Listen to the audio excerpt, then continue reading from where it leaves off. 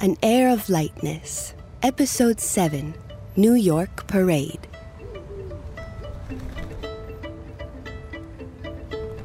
There isn't a better place in the world for people watching. Not just New York City, this very spot in New York City, the roof of the Hermès flagship, 706 Madison Avenue, above the street and still close enough to see it all. Sometimes, while I'm people watching, I like to take a moment to reflect. Literally, I can see my reflection in the building across the street. It's almost like having a twin to keep me company. There he is, another fireworker, or artificier if you prefer. A glorious statue of a man atop a horse, waving two beautiful Hermès silk scarves in the air, like flags.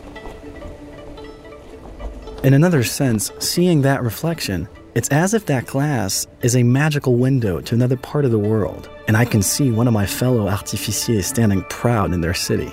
There's one in Tokyo, another in Paris, Shanghai, or Seoul, for example. Of all the people I see, only one is standing still, down there across the street from me. What's she doing? Is that an easel? Ah, she's a painter. Is she painting the morning joggers, the trees? I wish she'd turn her canvas around so I could see. Right now, there are only a few cars on the street, but later on, there will be traffic. I remember the first time I saw a traffic jam. I thought it was something else entirely.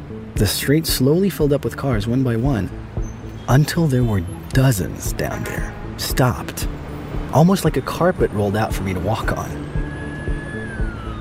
They began to honk. I thought it was some kind of new symphony, that they'd arrived here outside the store to serenade us with their honking music. It was beautiful. The city is waking up now. There's a few more people on the street. A dog walker, walking 1, 2, 3, 11 dogs? Some things are predictable.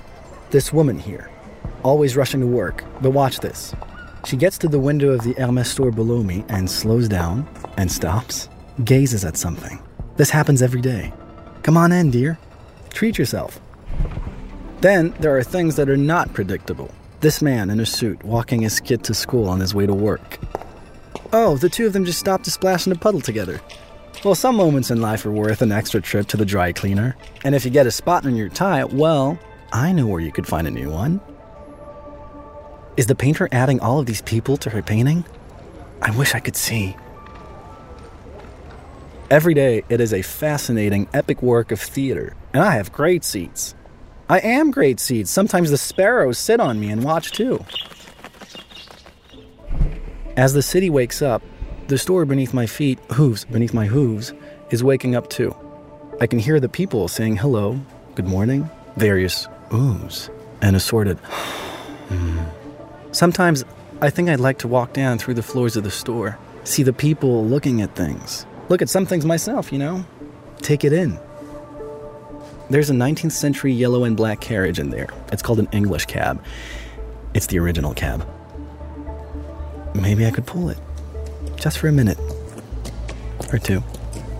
Give a shopper a ride from the backs of the scarves. I imagine you're wondering, I stand atop the roof of the Hermès flagship. What do I do when it rains? Well, I get wet. And I look down at the street and watch the umbrellas open. They look like flowers, blooming in an instant. Of course, being in one place, I know there are parts of the city I can't see. I hear music playing several blocks away. Is it a parade? A convertible blasting its speakers as it makes its way down the road? Someone serenading their special someone beneath a window, like the traffic symphony did for me? Do I dream once in a while of seeing what's out there, of leaping from this rooftop to the next and galloping along the tops of buildings? I do. Clip, clop, leap. My scarves, almost like wings, carrying me effortlessly from building to building. My hooves barely touch as they land and barely disturb the apartments below. I gallop from block to block across the rooftops, then a leap to Central Park to gallop among the treetops, light as a feather. Down through Manhattan, over Times Square, New Yorkers looking up and seeing me, leaning out of windows and pointing, there he is. Buildings higher and ever higher, and me faster and faster. I prance across the top of Grand Central Station, the Empire State Building, through the air, a giant and fantastic leap over to the High Line to run an end-to-end, and then back to the best part of the city, my home, at Top Hermès.